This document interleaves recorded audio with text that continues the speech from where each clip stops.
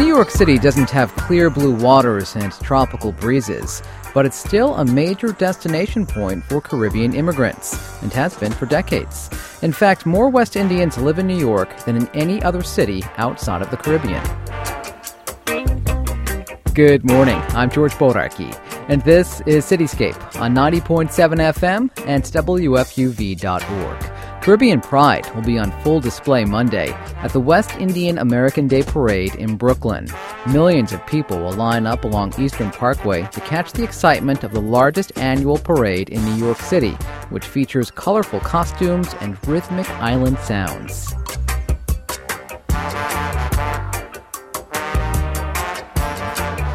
On this morning's show, we'll explore the history of West Indian migration to New York City, move to the beat of a steel drum band, and get a taste for West Indian cuisine. We're talking about the tail of the ox, which doesn't sound appetizing, but it's delicious once you eat it. That's all coming up on Cityscape. Glad you're with us.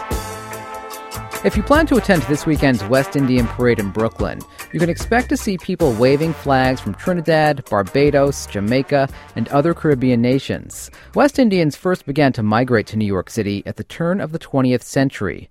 Hunter College sociology professor Nancy Foner is the editor of a book called Islands in the City. I recently talked with her about West Indians in New York. People often think that today, is the first time that West Indians came to New York in large numbers, but actually that's not true. There was actually a very substantial West Indian migration to New York early in the 20th century, in the first couple of decades in the 20th century. Now, it pales beside the numbers that are coming today, but at the time it was actually quite significant. And where did they primarily come from at that time? They came from Jamaica and Barbados and Trinidad, many of the same places that they come from today. And why were they coming here? Well, as always, economic conditions in the Caribbean, poor economic conditions. You can make more money in the United States, have a better standard of living. So, people have been leaving the West Indies ever since the end of slavery, seeking out a better life. Although people, love their country. People used to tell me when I did field work in Jamaica, Jamaica is a beautiful country, but we just can't make it here. And so people feel forced to leave because if they get work, they often can't get full-time work. The pay is relatively low. Their standard of living's low. They're very much aware of lifestyles in the United States. By now, there's just a huge migration. So it's understandable that many West Indians came in the past and continue to come today.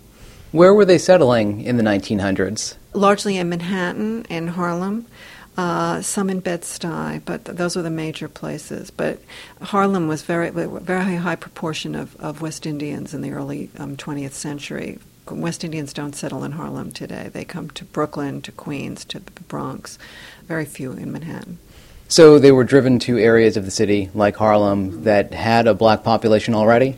They tended, that's a complicated story. I guess, yes, in the early 20th century, they certainly moved to areas that had a large black population or a growing population. Because remember, in New York, at the time that West Indians started to come, there was a very small black population in New York. 1910, blacks were just below 2% of the population in the city. So there was beginning of a movement from the South, and West Indians were really coming at the same time. So that, it wasn't a large black population, but they tended to live in the same areas as African Americans. Today, that's true to some extent, less true. West Indians live in West Indian ethnic enclaves. And in fact, one of the phenomena is once they begin to live in a certain area, African Americans often join them. And they've often moved into areas today that were white areas earlier where whites began to move out. There were openings. West Indians moved in, and as we see in New York often happens, as West Indians moved in any number, no new whites moved in, whites began to leave, and the neighborhoods became quickly, heavily, virtually all black. And as you were saying, the numbers were smaller in terms of the migration in the early 1900s compared to today. Wasn't there a gap because immigration laws changed? Yes, the immigration laws changed, and so the migration stopped, and also there was the Great Depression, and there was World War II, but the numbers were tiny. 30, 40,000, 50,000. Today we're talking over 500,000 West Indian immigrants, so the numbers, even though New York is a bigger place, the percentage, even percentage-wise, they're a much larger percentage, and the numbers are just enormous.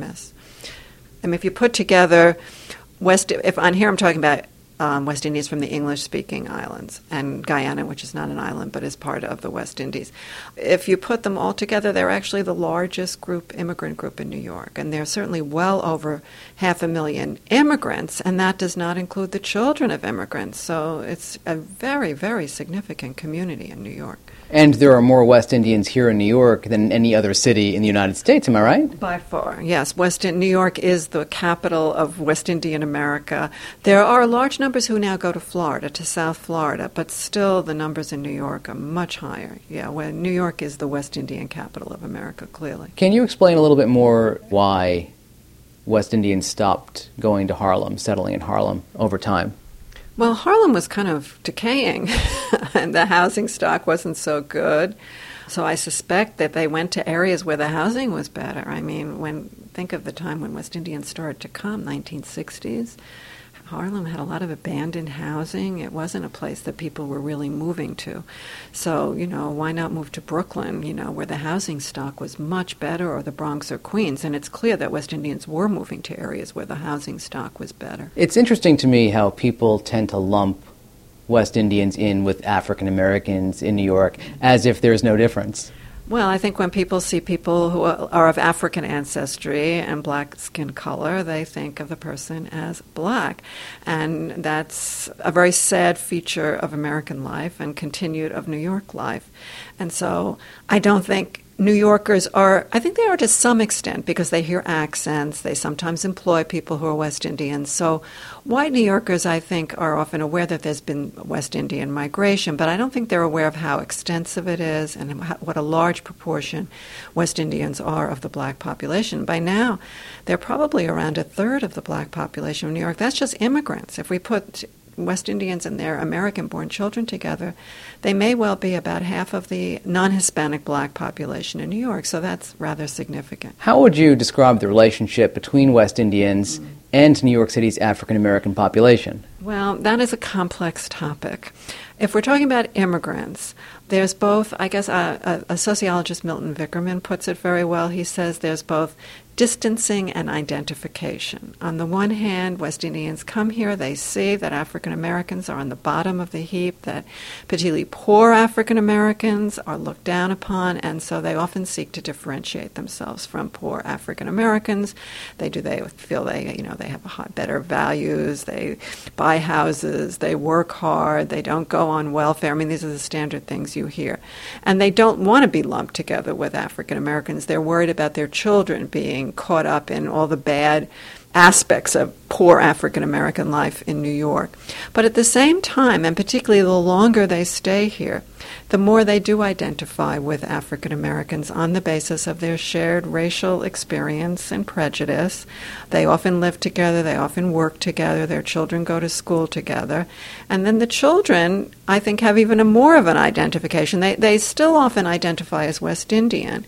But without an accent, other people are not often aware that they are West Indian and just see them as blacks. And, there's intermarriage between West Indian and African Americans in the second generation. So I think there are both things going on, just to come back to that. It's both distancing, ways in which West Indians often feel superior to African Americans, ways in which African Americans resent the new presence of so many West Indians coming in. But then there are bonds between them. Let's talk about employment. Now, the West Indian folks who came to the United States, were they taking higher paid jobs compared to the African Americans already here? Earlier, in the early 20th century, no, the answer is no. They were women, overwhelmingly West Indian women, like African American women, were concentrated overwhelmingly in domestic work. They couldn't get other jobs. The men, were porters. They were doing the same things that African American men were doing. It wasn't all that different. So I don't think so. I mean, there may have been some competition for these low-level jobs, but, the New York economy was expanding. And today, I don't think there's intense competition between West Indians and African Americans for work, no. What are West Indians primarily doing today in New York City? There are a few jobs that people think of. First of all, people think of the West Indian nanny. So women are heavily concentrated in, first of all, women are heavily concentrated in healthcare. Some men too, but that is a women's ethnic niche in hospitals, in nursing homes, and they're all level jobs, but nursing aides, all kinds of jobs in the hospitals and in the nursing homes. So that's definitely a West Indian ethnic niche. Another ethnic niche for women has been domestic work. Now that's a job actually that African American women have avoided. As African American women have gotten more education, as they've been able to actually move into better jobs, they have been unwilling to take domestic jobs. They have left those behind because they don't want them. They don't want jobs that involve this kind of day-to-day, every minute subordination to whites in a household situation, and so they have left those. And immigrants have stepped in, and West Indians have many West Indian women look after children. Many of them are looking after old people. There's a big market for that now as the New York City's population is aging. Men are in less concentrated. They're in transportation, construction, various kinds of, more of a mix of jobs, and some in healthcare too. Are a lot of them sending money home as they make it here? Oh, yeah. They're sending remittances, yes. Huge amount of remittances to their relatives back home, of course, yes, because they're often, they come here to help their relatives out. Some of them, a common pattern is also for people to come and leave their children behind initially, so they're often sending money back for their children and to the people looking after their children initially. I mean, that's often a pattern. And then the children come to join them later. The other thing that also, people talk a lot in social sciences now about transnationalism. I guess I was in Jamaica a few years ago to give a talk, and I was in a hotel in Kingston. I guess what struck me is not only could I see CNN, which you sort of assume, but they were broadcasting the local news from New York City and Toronto. So there I was sitting, it was, like 90 degrees in this hotel in Kingston, and I was watching the traffic in New York, the traffic in Toronto, which, by the way, has a very large West Indian community. So, I mean, there is so much back and forth now. There are so many people have relatives here. I mean, another thing, I found that kind of astounding because it was so different from when I had been there earlier. And the other thing that's actually quite astounding is, cell phones. Jamaica now there are almost as many cell phones in Jamaica as people. So people are just standing, everywhere talking to their relatives in New York. So you can be in this small village in Jamaica like the one I studied and, working in your fields and, talking to your relatives in Brooklyn. And it's cheap. What about religion among West Indians here? Well, most West Indians, of course, are Christian. In fact, they're all Christian in different Protestant groups, some Catholic. That's an area, it's interesting, that social scientists have not studied very much, which is interesting because I did research in Jamaica, and in the community that I lived in, there were so many churches. Church life was a really important part of people's lives. And from what I can tell, it's a very important part of people's lives here, too. And they have churches that are heavily West Indian with West Indian pastors. I was going to say, did they open their own houses of worship, or did they integrate into existing ones? I think initially when they came, my guess is that many of them went into African American churches because they already were there. But slowly, as the numbers grew, they've formed their own churches or become the dominant group in many churches, and so that's changed. When you have a community of over 500,000, and here we have, there is not like a Jamaican church or a Trinidadian church. The West Indians tend to go to churches that are West Indian, that have people in them from various islands and societies.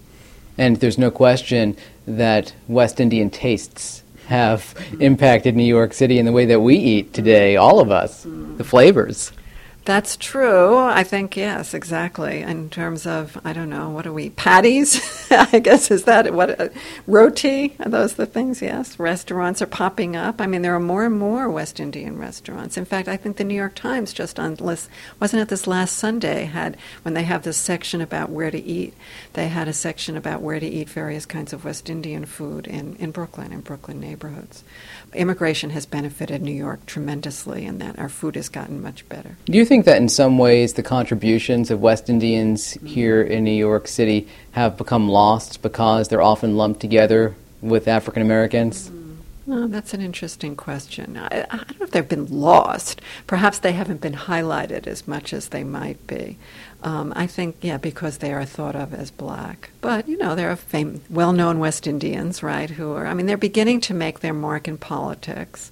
But I think you're right. When they become famous, people don't say, oh, that's a West Indian person, right? They say that's a black movie star, right? They don't, Sidney Poitier, people don't say, oh, he's West Indian. That's not the first thing that pops into people's mind, although he is West Indian. He was born in the West Indies. Nancy Foner, thank you so much. Thank you. Delighted to have the chance to talk with you. Nancy Foner is a sociology professor at Hunter College. She's also the editor of a book called Islands in the City, West Indian Migration to New York. It's published by University of California Press.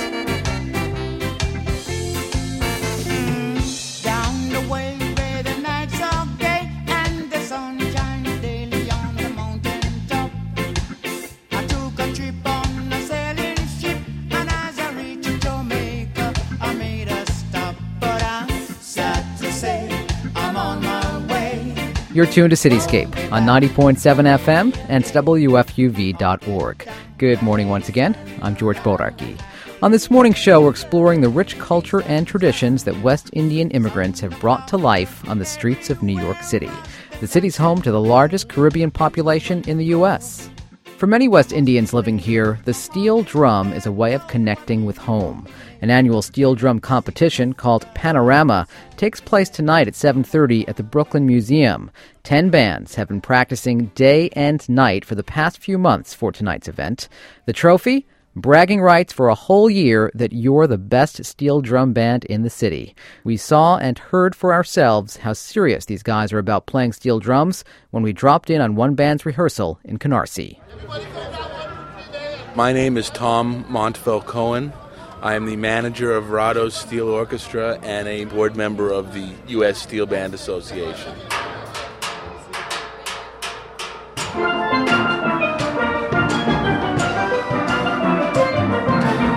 We are here out in the industrial area of Canarsie, surrounded by warehouses and sanitation depots and the Brooklyn Terminal Market in an area where there are very few residences, so we're able to practice out here without disturbing anybody.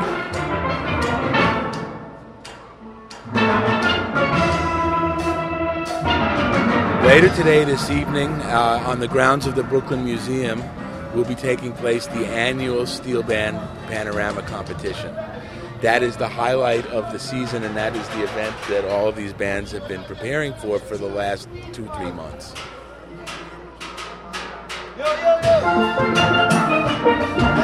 These are the players, or the panists. Steel drums are also known as pans. The panists are members of the community who are normally not professional musicians, although a few of them are, who really participate in this for the love of the culture and the art form. This is a community-based organization, a community-based cultural activity.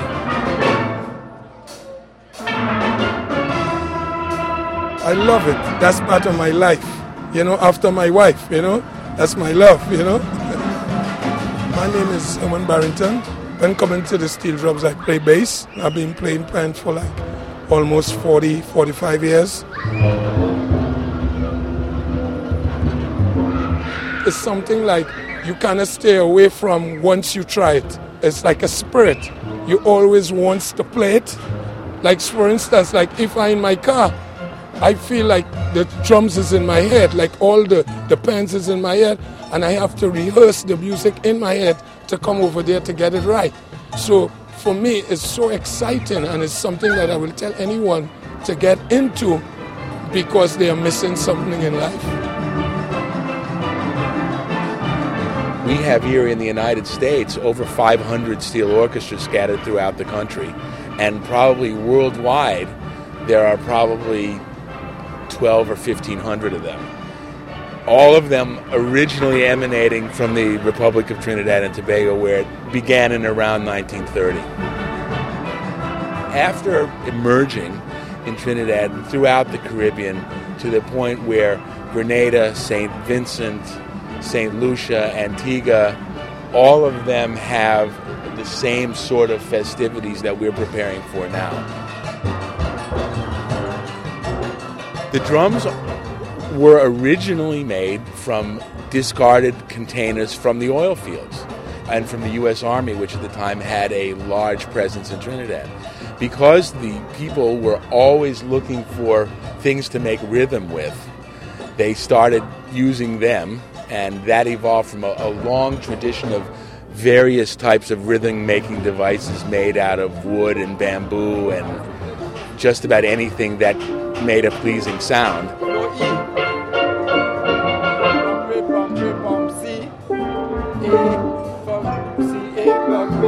B flat now and F.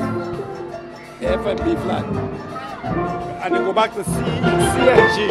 At the beginning, the steel bands were considered to be made up of social undesirables, gang-related to some degree, mostly sort of bad boys who, aimless youth and so on and so forth. But that's a thing of the past. I mean, now respectable people play, and in fact, I would say of the 2,000 or so people that play in Brooklyn, 50% are women, and at least 50% of them are under the age of 21.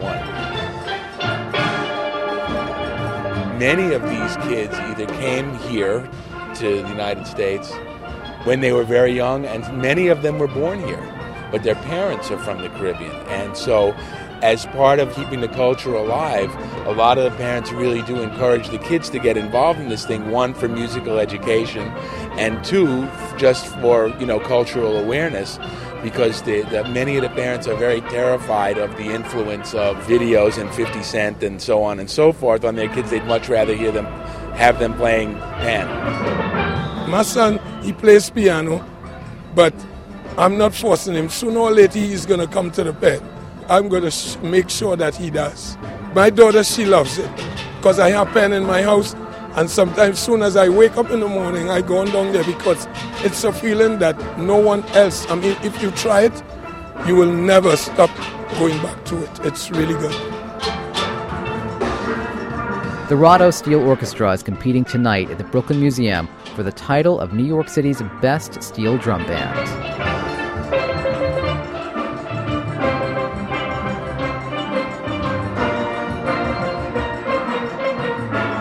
The impact of West Indian migration to New York City can not only be heard, it can be tasted. The city is full of restaurants that serve Caribbean cuisine. Negril is one of them. It has two locations in Manhattan, one in the Village, the other in Chelsea. I talked with co-owner Sim Walker about Island Fare. I'm a second-generation Jamaican. My parents were born in Jamaica, and I was born and raised here in New York. What kinds of foods did you grow up eating? Well, definitely Caribbean food, specifically from Jamaica. We ate a lot of rice and beans, curry chicken, curry goat, oxtail stew. Pretty much the basic Caribbean comfort foods. When you say oxtail, we are talking about an actual oxtail, huh? Yes, we are. We're talking about the tail of the ox, which doesn't sound appetizing, but it's delicious once you eat it. How is that prepared? Normally, we take the tail, cut into about 2-inch thick portions, trim the fat, season it, make sure it's well seasoned leave it overnight, and then we braise the meat and cook it up into a stew. What does it taste like? And don't tell me, Sim, that it tastes just like chicken. You are eating beef, so it does taste like beef. The meat is a little bit fattier, so it holds the flavor, unlike a steak per se. But I think you have to definitely try it, and it's a great experience once you have. Most people that eat oxtails love it. Tell me about the herbs and spices used in Caribbean cuisine. Definitely, two of the main ingredients would be the Scotch bonnet pepper, which give our cuisine most of the heat that it's known for, and pimento. And what does that taste like? I don't think I've ever had pimento. Pimento is a ground spice, pretty much similar to black pepper. Is it true, Sim, that some spices and herbs used in Caribbean dishes can actually have a healing effect? Absolutely. There's a lot of myths about some of the things that we eat. If you drink sea moss, you'll perform better in bed. Really? Yes, sir. Sea moss, huh? Sea moss. Who knew? Apparently it's true. People have been doing it for a long time now. What are some of the other more traditional Caribbean dishes? You have escabeche fish, which is normally a pickled vinaigrette applied to a fried seafood. It's great. Here at the restaurant, we do it with snapper, which is delicious. You have jerk chicken. We can't forget jerk chicken, which is almost, we would compare it to being a spicy barbecued chicken. We see jerk chicken on menus all across the city. Oh, well, when we talk about Jamaica, Jamaica is known for jerk just as Japan is for teriyaki. And what about Caribbean desserts? Oh, wow. The bread pudding, definitely. Bread pudding is a known dessert in the Caribbean. You have sweet potato pudding or sweet potato pone, which is good. A lot of hearty desserts. Are a lot of the foods that we find here, the Caribbean foods, Americanized at all, or are they pretty authentic? I would say, well, one thing that we do special at the Negril restaurants is we keep our food authentic as possible, especially when it comes down to the stews, but make it accessible to everyone. So meaning that some of our spicy dishes wouldn't be too spicy. And, we change certain things around just so it's acceptable to a broad spectrum of people. Okay, so back in the homeland, though, the food might be even spicier than what we get here in New York. A little bit. I think overall it's a myth that all Caribbean food is spicy. It's more so flavorful. Caribbean people are known for seasoning their food a lot. What's your favorite dish? I would have to say I enjoy red snapper, curry shrimp, definitely jerk chicken. Every time I go to Jamaica, my first stop is to a place called the Pork Pit in Montego Bay. They have the best jerk chicken there. And I enjoy it all, honestly. Curry goat, nothing tastes like curry goat. Describe that flavor for me. Oh, wow. Well, it's a difficult thing to describe. First, you have the curry spices, but nothing seems to blend the same with goat. Then if you eat curry chicken, there's a number of dishes that we can curry, but nothing tastes like curry goat. You have a great curry flavor. You have the wild taste of the goat, a gamey taste coming from the goat meat. It's just an excellent dish. You have to try it to understand it. What would you say, Sim, is the most exotic Caribbean dish? Most people have a hard time with oxtail until they have it. A lot of people don't understand goat, but I think maybe the most exotic dish may be ackee and saltfish. Why is that exotic? Most people aren't familiar with ackee. Ackee's been banned in the United States for quite some time. Why? Well, it's a poisonous fruit. Ah. Ackee is a fruit that's grown on a tree. So it is a fruit by definition, although it's eaten like a vegetable. Well, take me back here for a second. If it's a poisonous fruit, how are we able to eat it? Well, this is how we do it. Ackee grows as a pod, and we have to wait till that pod ripens and opens up. Once it opens, it releases a poisonous gas. Once that gas is released, it's okay to eat. If we eat it before the pod ripens on its own and open, and it cannot be forced open, then the poison remains inside the fruit. I'm afraid now if I air this interview, we may have Homeland Security show up at the radio station. I don't think so. I think it's okay now, so we're clear. You must try ackee. It has an appearance like scrambled eggs, actually. So I'll be able to find that somewhere here, do you think? Sure. You can find ackee at a number of local Caribbean restaurants. And, we do offer it as a special from time to time. Are you doing anything special for the West Indian Day Parade in the city? Absolutely. Well, we'll be hosting a great Labor Day party in our restaurant on West 3rd Street on Sunday night. So anybody that can't make it to the Parkway or wants to experience Caribbean music before should definitely come down to our pre-Labor Day party on Sunday night. Sim Walker, thanks so much for your time. And thank you.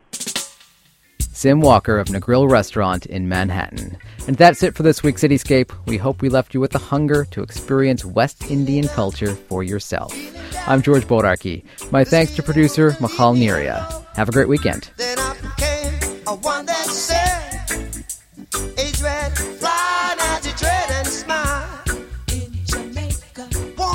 smile.